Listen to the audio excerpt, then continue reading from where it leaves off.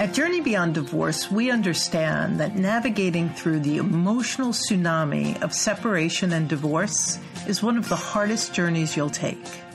And we know that once the initial fear and pain begins to pass, a whole new storm of confusion, uncertainty, and self-doubt can surface. Journey Beyond Divorce can help you identify and clarify where you're feeling stuck and what steps you need to move forward, even if they're just baby steps. We guide you with practical, tangible support that you can start implementing right away. Our team of experienced divorce coaches is ready to help you.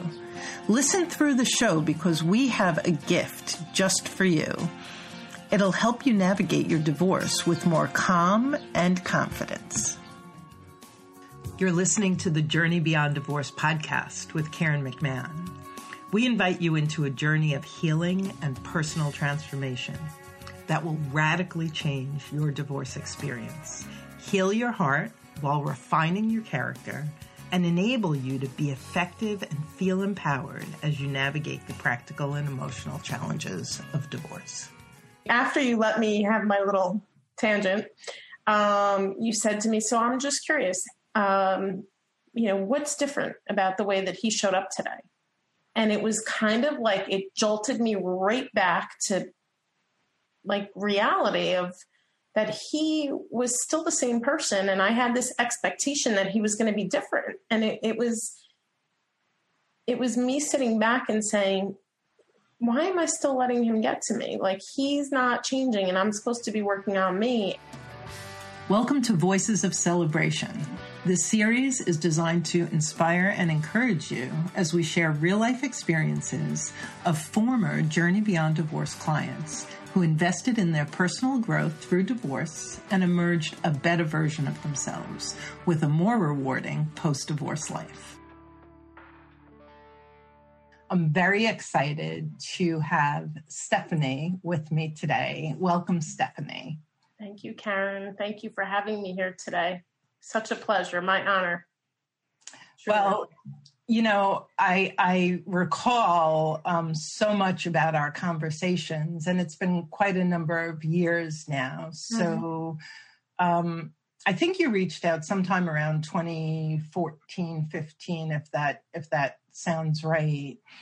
Can you share with our audience what was going on that you reached out for support? Oh, I was a mess. I was in the throes of a separation. I was standing, if you recall, for my marriage because I didn't want the divorce. And I was at a pretty bad place. I was crying all the time. I didn't know what I was going to do. I was very lost, very afraid. It was a really difficult time. And the way that we met was, and everything about our relationship has just been so, God's hand was in this whole thing of us connecting and altering my life for the better. Right. And, the people who are listening in tonight, Stephanie, so many of them are in those early stages where we're so scared, often paralyzed. There are fear stories that are causing us even more angst than the divorce process itself. When you think back, what were some of the biggest struggles that you were facing or fears that you felt were paralyzing you? There were so many. I was with my husband at the time. We were together, dating and married. We were going on 24 years. So it was literally like, taking one body in, as I always think of it, like this, and ripping it apart. And, the financial worries, what was going to happen to, my home, what was going to happen in my future, how was everything going to work out? Was I being foolish for standing for my marriage? I wore my wedding band for a couple of years after he asked for the divorce, the separation. Actually, I ended up filing for the divorce, if you remember. There was a lot of fear of what people would think. I didn't tell a lot of people for about a year that really, really deep what was going on, even family. Yeah. Yeah. And your child was very young too. Jeffrey was 8. Yeah. And he was the same age as when my parents separated. And so I also dealt with that. Right. Remembering that what it felt like for me, and I was afraid of how it would affect him. Just recalling everything I went through, and I didn't want him to go through what I went through. So it was also protecting him. Right. And I'd walk out of my house and I'd smile and everything was fine. But in my house, I cried all the time. Yeah. Yeah. And people talk about that too, just that kind of schizophrenic feeling you're putting on, your game face for your child or at work and really just melting down inside. Yeah. I was in sales. I remember I would go to work and I would walk into my office. I would walk into my boss's office. I would shut the door. I would cry hysterically for like 20 minutes, pull myself together, put in eye drops, fix my makeup, and walk out the door. And I had to go sell, and I smiled the whole time. Mm-hmm. Don't even know how I did it. And I think so many people expect to be on their A game when dealing with such traumatic emotions and transitions. And the truth of the matter is what you just described is probably what we've all gone through in those earlier stages of divorce, where you're just trying to hold it all together. Yeah. So, one of the things we always talk to clients about is the focus when we meet is often on what's wrong with my spouse and what my spouse did wrong and what my spouse caused. And our goal is to shift that reflection back to you, since you're going to be with you long term, and what can you do? And so what do you remember about some of the key things where you had ahas, where you started stretching and growing?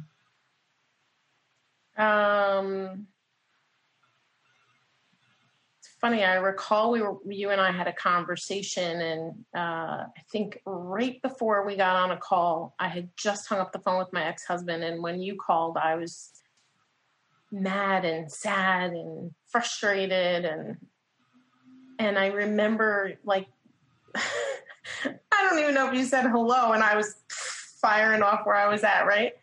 And then after you let me have my little tangent, you said to me, so I'm just curious, what's different about the way that he showed up today? And it was kind of like it jolted me right back to like reality of that he was still the same person. And I had this expectation that he was going to be different. And it was me sitting back and saying, why am I still letting him get to me? Like, he's not changing and I'm supposed to be working on me. And from that point on, whenever I would speak to him, your voice would echo in my head of, he's showing up the way he is and he's not doing the work on himself, but you are. Right. And so remember that. And eventually I was able to have conversations and not have him get to me. I was able to be okay, calm, which was crazy. Well, and what you're talking about, which is so brilliant, is the practice of acceptance, which we speak so often to clients about, because when you started accepting that your husband shows up a certain way, behaves a certain way, we don't have to put any judgment of good, bad, right, or wrong. It's how he shows up. Right. And realize that you were the one who kept wanting it to be different. It's like born a zebra, show up a zebra, not a giraffe, right? And so when you stepped into the acceptance of, okay, this is how this individual behaves and shows up, I'm hearing that a lot of the stress and tension was released. Oh, absolutely. Absolutely. It was like, I was a different person. And I still use that to this day, by the way. Yeah. Mm-hmm. And I've recently received a saying that just so resonated with me. I've been sharing it with all my clients, and so it's appropriate right now to share it, which is when we're expecting and accepting of someone the way they show up, it takes the resentment, the surprise, the disappointment away. And so both expecting and accepting. And if they show up more pleasing than usual, we're pleased, but we're not reactive and disappointed and frustrated or surprised. Right. And that's spot on. Absolutely. Yeah. It's such a different world to live in, to be expecting and accepting for who they are. Right. And then you can be calm and you can learn so much about yourself, which really is what it's about. And in many cases, you might have a plan. So if it was a spouse who showed up late to pick up the kid, then you have a plan B for how to handle that instead of being surprised every time that they show up late. Right. So one of the things that you took away was this level of acceptance around how your ex behaved. One of the things I recall you sharing with me was because of your childhood, how you were designed to be very kind of caretaking and type A. Do you remember how that impacted this transition period of yours? I'm going to probably cry, right? Oh, man.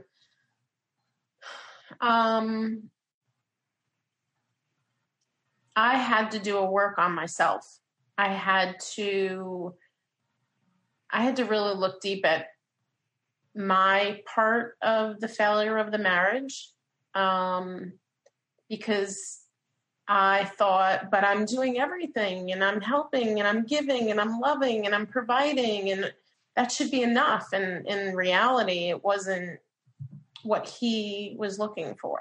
I thought that's what he was looking for. That was number one. And then number two, as you recall, I have a lot of responsibilities and allowed other people, not just him, to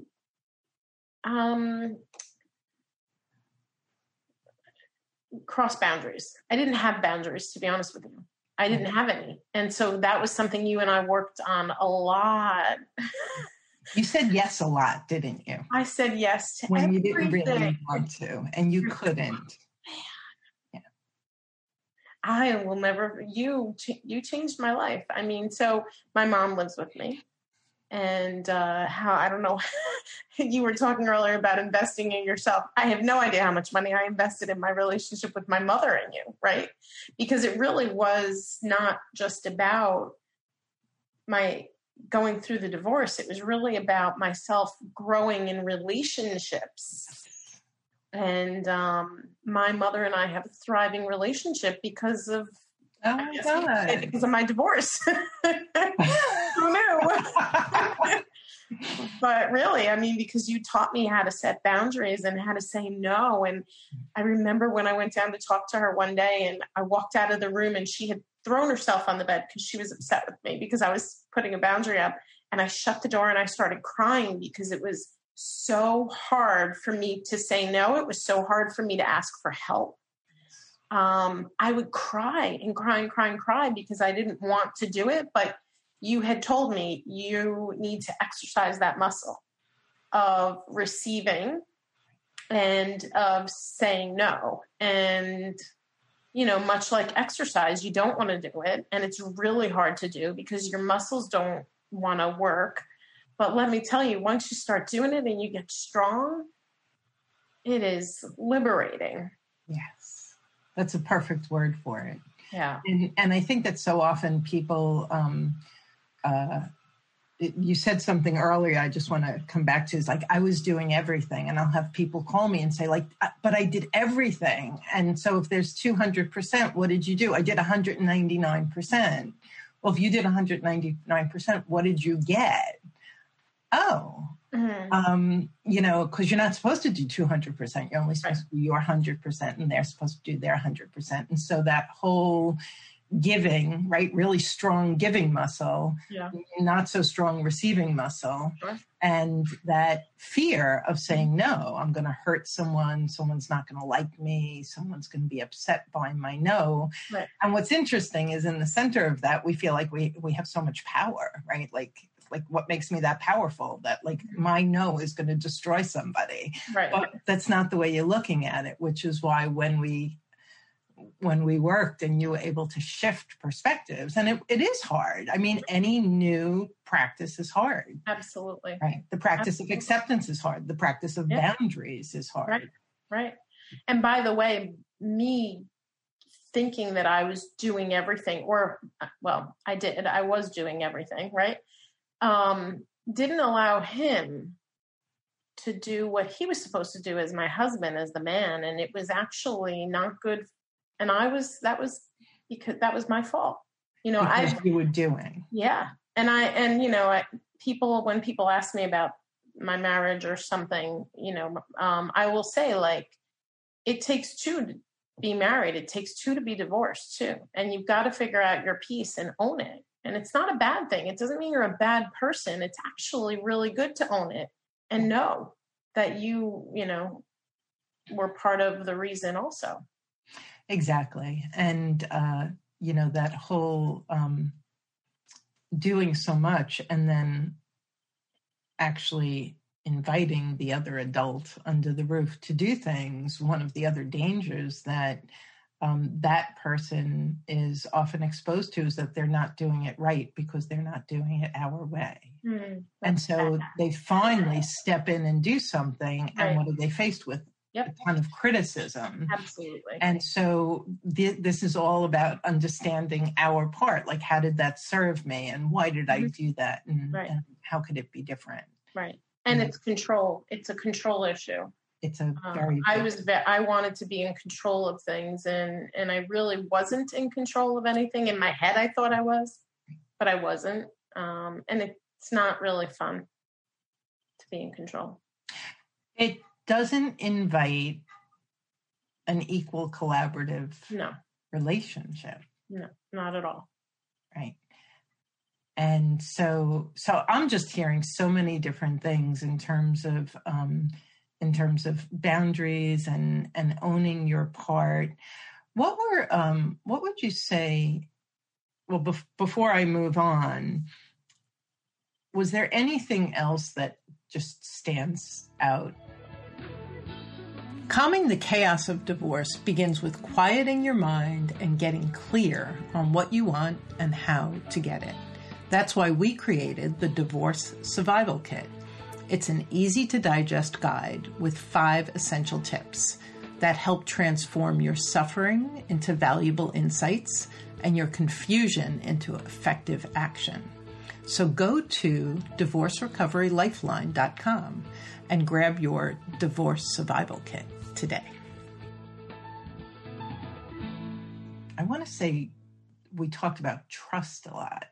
And I think, if I remember correctly, like there was some broken trust in the marriage, but there was also kind of broken trust between you and yourself, if I remember correctly. Yeah, absolutely.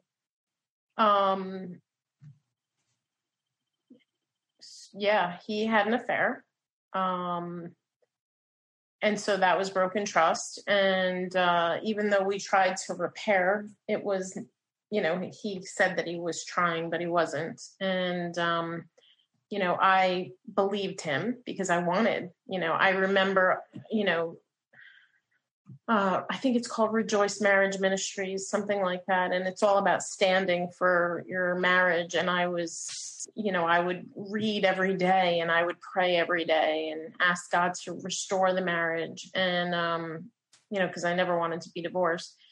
And I mean, who goes into a marriage thinking they're going to get divorced, right? I don't know anyone. But I started to not trust me because I was allowing that to happen. And I didn't trust the decisions that I was making. Yeah. And that was tough. And the interesting thing there is part of, like, on the foundation of trusting other people is trusting ourselves, right? Mm-hmm. Trusting our intuitive hits when we think something might be wrong, trusting our decisions. And so I remember when we were talking, there was the betrayal in the marriage, but then the issues of trust went much deeper. And I remember that you did a lot of work on understanding the foundation of that and working on developing your own trust in your intuition and your judgments. And there's so many decisions to be made during divorce. What is your recollection of your maybe journey to being able to make decisions? The one thing that stands out in my head the most is that I had a lot of people that were concerned for me. And so friends and some family, the ones who knew. And, everybody had an opinion. And everybody wanted to protect me and tell me what to do. And I'm the baby of the family. And it doesn't matter how old I am. I'm still going to be the baby. And I remember even my attorney was asking me, why are you not filing for a divorce? And I said, because I don't feel it yet. I'm not ready. And, every once in a while he'd call me every few weeks. Are you ready to file yet? No. What are you waiting for? I don't know. And I would listen to people, but I remember I would tell myself, don't do anything unless it feels right. And I kept pressing into God every day. I was blessed that I had a friend who actually, after he had moved out, which was a couple of years after the separation, if you recall, he lived here. Right. And I had a friend who moved in to help me to be able to keep the house. And she would pray with me every day, multiple times a day. And I pressed into God and I just said, help me, lead me. And I did start to trust myself going through that part where I finally did file for divorce because he wasn't going to. Of all the decisions that I made, they were decisions that I made. Nobody helped me. And there were two instances that I listened to somebody else, and both of them were things that I shouldn't have done. And so in hindsight, I realized that I do have to trust myself because every decision that I made, I was happy with. Right. And the process was okay, even though I was scared because I didn't really trust myself, right? It was such a what do? You want to trust yourself, but you don't. But in the long run, I can't have everybody make the decision. It's my life. And if I allow them to tell me what to do, then in the end, I'm going to resent other people. And I had to trust myself. I had to take some, authoritative control, which for myself was hard, right? I wanted to control everything else, but to control myself, I didn't want to. It was very strange. And it's another muscle that until you start assessing, what am I thinking? What am I feeling? What's my intuition telling me? And then how do I take those three and figure out, I believe we call it holographic thinking, where you take your logic, your feelings, and your intuition and kind of balance them all out. And when you're coming from, wow, I married this person, they cheated on me, so was that a bad decision? Did they ever love me? Like all of the stories we begin to tell ourselves. And then how can I make decisions? And so you're starting there. And one of the big things about coaching is interesting because I'll have people call where they're like, so tell me what to do. But I believe I was one of those few people who didn't tell you what to do. Yes, and I did ask you, what do I do? Yeah. Right. And can you just share with our audience the difference when when you're being coached without agenda or judgment or a position coming from your coach? How did that impact your process? The first thing that stands out, which is just so funny, I remember being mad at you. I remember I would get mad at you, and in my head I would be like, oh, here she goes again. She's not going to tell me what to do. She wants me to make a decision. I remember like my body, like literally being upset with you because I just wanted you to give you the answer. Give me that direction, give me advice of some sort. And even though I wanted to make the decision myself, I really wanted somebody else who I confided in, obviously. Like outsiders didn't know my heart. You did, and you wouldn't help me. I was angry. but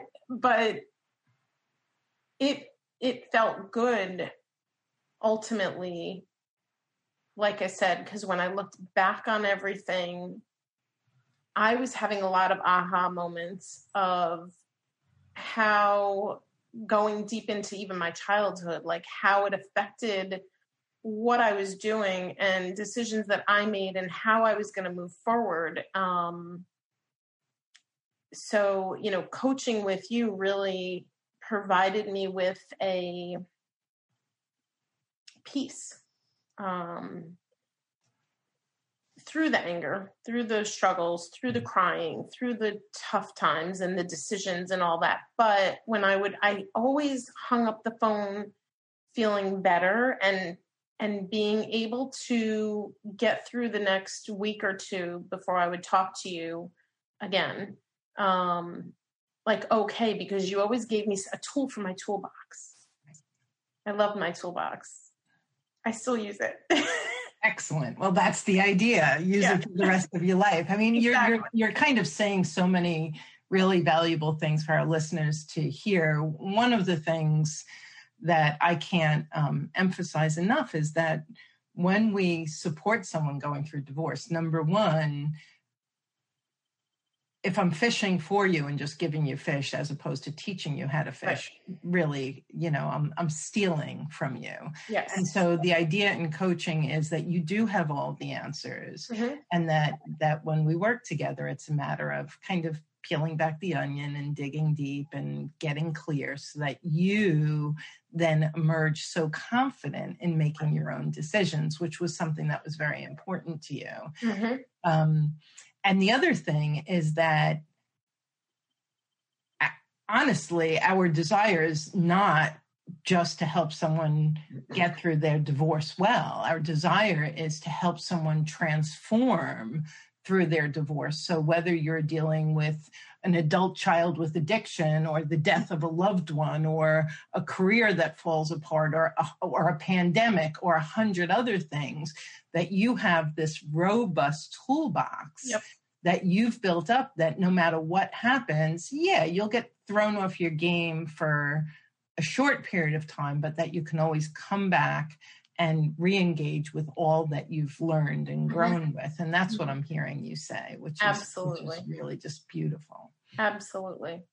Every, coaching with you was an investment in myself, and I am worth it. I can confidently say that now, which back then I didn't think really that I was, but I'm worth it. Now I know that. And you changed my life. If I didn't coach with you, I really don't know where I would be right now. Every day I use something of what I learned through you in my life. It's just amazing. I really, and I don't know if you recall, but I had a few counselors before I started coaching with you. And one of my counselors was very good. She was through my church, but very different. Counseling isn't coaching, as you know. Coaching is like, I'm going to be your side partner and we're going to do this together and I'm here for you. And, and I think that piece that you just shared where you emerge from the session and you not only have new perspectives, but you've created that action plan to bridge you from one session to the next and move the ball forward. Mm-hmm. And that's just, I remember just watching you move and just feeling like you were having these growth spurts. You were like growing in leaps and bounds. I remember. And your confidence was growing and your self-esteem was growing along with that. Yeah. Yes, You know, I wonder, do you recall, I mean, I do, and my divorce is pretty far behind me. Do you recall some of the fear stories you had about what it was going to be like to be divorced or post-divorce? Do you remember anything? Oh, yeah. Can you share with the audience? Because I want you to know that the people listening, they have that fear story and they're early on in the tunnel, and the tunnel looks bloody dark and bloody long. And if you could share some of that, I think that would be really helpful. Sure. That tunnel. Yeah. It's interesting. I listened to Clint last week, who you had did a live with, and he said there is a light at the end of the tunnel. And, you know, initially when somebody had said that to me, I wanted to smack them because I was like, please don't tell me about the light at the end of the tunnel. But there is a light at the end of the tunnel. And it doesn't matter how far off it is, it's there. And I think that's like, you just keep reaching for it. Just keep striving for the light at the end of the tunnel. You know, oh my gosh, there was fears of, you know, I'm pretty independent, as you know, and there was fears of, I always saw him as my support or crutch. And it was like, oh my gosh, he's not going to be there. How am I going to continue to have a successful career? And when in reality, it was me who was causing the success of my career. It wasn't him at all, which you helped me to uncover. Thank you. You know, there was one of the big fears was being alone, not having companionship. I think for me, that was very, very difficult. Yeah. What was I going to do?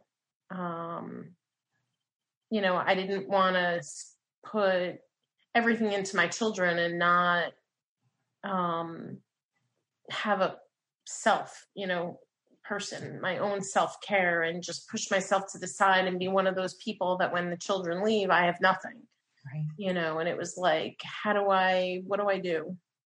How do I not be alone? And even in the acquaintances and the friends and the family and everybody else. And I remember like at one point I was in a room with so many people and I felt so alone, and you can't explain that to people, you know, like, I love my brother to pieces and he's got a wonderful marriage. And, you know, sometimes when I speak to him, I'm like, he doesn't understand, you know, cause he's never experienced it, and he means well, but it's like, people don't understand the heart of like, being alone. I mean, it still chokes me up because it's a scary thought, you know? And have you experienced any, without going into detail, have you experienced new relationships since your divorce? Just a couple. One that was just a friend, and it was kind of like, I knew that it wasn't going to go anywhere. I say the rebound. I hate to say that, but usually the first person that you meet is, you know, not going to be the one, because really I hadn't done all the work I needed to do on myself. And I think that was really the point. So it was kind of learning, what do I really want? What am I really looking for? Where is the one? Is the one there? I would joke with my friends all the time and say, I think God's sending him on a turtle and not on a horse, because he's not here yet.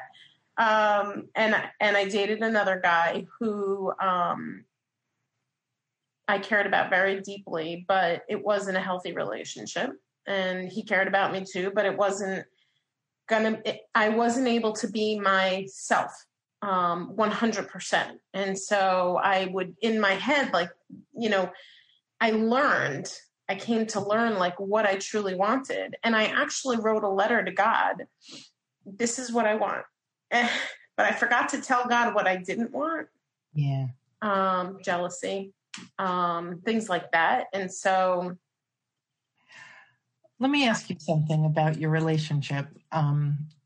When you look back on that relationship that didn't end up working out, what do you see in terms of the personal growth through the divorce, that you showed up different, or you had different eyes or different perspective on your value, anything like that going through that relationship? Well, it was interesting. I actually showed up as myself again, and I couldn't believe it. I was doing the same thing all over. And, but I was realizing it. So I was seeing, and I was saying, this isn't good. This isn't right. Don't accept this. No, remember, you're worth it. You don't have to settle. And just so showing up the same, but then when I would start to realize, I would say, okay, pull back a little bit. What are you looking for? What are you doing? And it was really my own internal fight, right? Because I didn't want to be lonely. I wanted to have companionship, but I didn't want to settle. And it was back and forth and back and forth. And we ended up becoming really good friends, which I thought was great. But in the long run, in the back of my head, I thought, well, maybe one day. It was like, what are you doing, really? And it's a fear thought. I mean, you talked a lot about fear of being alone, which is certainly something that a lot of people going through divorce feel. And I love what you just said, because the truth is, our habits are, we create deep ruts in the road when we've had habits that last years or decades. And so you got out of a relationship, and the fact that you kind of slipped back into old ways of being, at least at first, makes perfect sense. Yeah. But then the toolbox doesn't go away, right? So it's like, so that starts poking around, and it's like, wait a second. I did a lot of work here. What am I for? And does it serve me? And it is still working on yourself, and I still knew that I still had a work to do on me, right? So like, don't just, because somebody's there doesn't mean that that's the person, that you're supposed to be with. Still work on yourself. And then that's what I continued to do, was work and work and work. And I can tell you that I met a man, and I realized that it's okay for me to be who I am. And so it's very interesting, because right from the get-go, I started talking about who I was. This is who I am. You can, you can like me or not, and that's okay. If you don't, we'll have a nice lunch and we'll move on. I mean, first date, I was asking him questions that some people would never, but I'm like, at my age, I want to know. I'm not going to go into this with eyes closed. And also to just be a little resistant, let him chase me. I hate to say that. Guys are probably watching this right now like, really? But the reality is, it's don't throw yourself out there and be that trying to take care of or maternal. It was like, whoa, and I would feel it start to come out and go, back up, and it's actually wonderful. The feeling is very mutual, and I think he may be the one that came in on the turtle, to be honest with you. So and there's something so powerful about showing up authentic. And it is, because when you're really yourself, then the person actually gets to fall in love with you instead of your masks. Right? It's amazing. It is absolutely amazing. And now I don't want to say hide or compensate or anything, because now I'm just me. And you know what? Planes, trains, and automobiles. What's John Candy? I like me. I love me. You know what I mean? Like, I'm a good person, and he sees that I'm a good person. And it's like, that even makes me feel even better about the person that I am. And it's just so beautiful, it really is. And so when I think back, it's that light at the end of the tunnel, and it took a long time to get there. But along the way, the light kept getting brighter and brighter and brighter. Now, I don't know. I really do truly feel he's my soulmate, which is because I've never, ever felt this way before about anything. It's just very bizarre, and we could talk about that another time. But it's not, it's still growth. You know what I mean? And that's what I was going to say, all things in due time. And Right. the fact that you're describing yourself as showing up more authentic. Mm-hmm. The sad thing is we'll show up with a mask and then we get comfortable and we take the mask off. And it's like, what's your problem with me? Well, you're not the one I fell in love with. I fell in love with your mask. Right. So absolutely. Right. Isn't that? Yeah. So yeah. let's I want to wrap this up. What words of encouragement would you like to leave our audience with, given the journey that you've been through? Words of encouragement. I would say trust your intuition, trust your gut. You're worth it. And just believe that the decisions that you're making are right. If it doesn't feel right, don't do it. No matter what somebody tells you to do. If it doesn't feel right, don't do it. Follow your lead, as I call, because I'm very strong faith in God. Christ in me. I follow that, if it feels yucky and it doesn't feel peaceful, don't do it. Whatever that could be, whether it's a decision in regards to the divorce or filing or anything, or meeting other people and your future. And I would say, and work on yourself. One of my friends, one of the best pieces of advice he could have given to me, he said to me, Stephanie, go work out. He said, get up and go do something. Don't sit.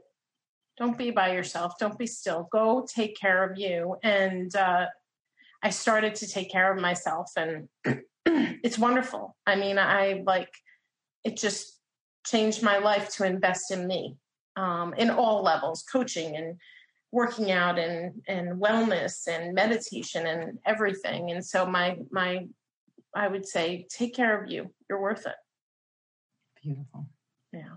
Thank you so much for joining me and sharing your story. I think that there are many who are going to be inspired and encouraged by it. And I am honored to have gotten to work with you. And thank you. You're amazing, and you're doing great things with your life. And thank you so much. I owe you. I'm forever indebted, because you'll always be with me. I mean, imagine when I'm older and I'm still using my toolbox. That's it. Thank you so much, Karen, for having me on. I really appreciate it. It means a lot to me. You're very welcome. And we will be back next Wednesday with another former JBD client and some more voices of celebration. So we'll see you then. Bye-bye. Thanks for joining us on the Journey Beyond Divorce podcast. I hope you found guidance and encouragement to help you along your journey. If you like my podcast, please take a minute to subscribe and leave a review on iTunes. You can also visit us at jbddivorcesupport.com, where our team of coaches support both men and women through our one-on-one coaching, group programs, online courses, and free resources. Stay tuned for our next episode, and I'll talk to you soon.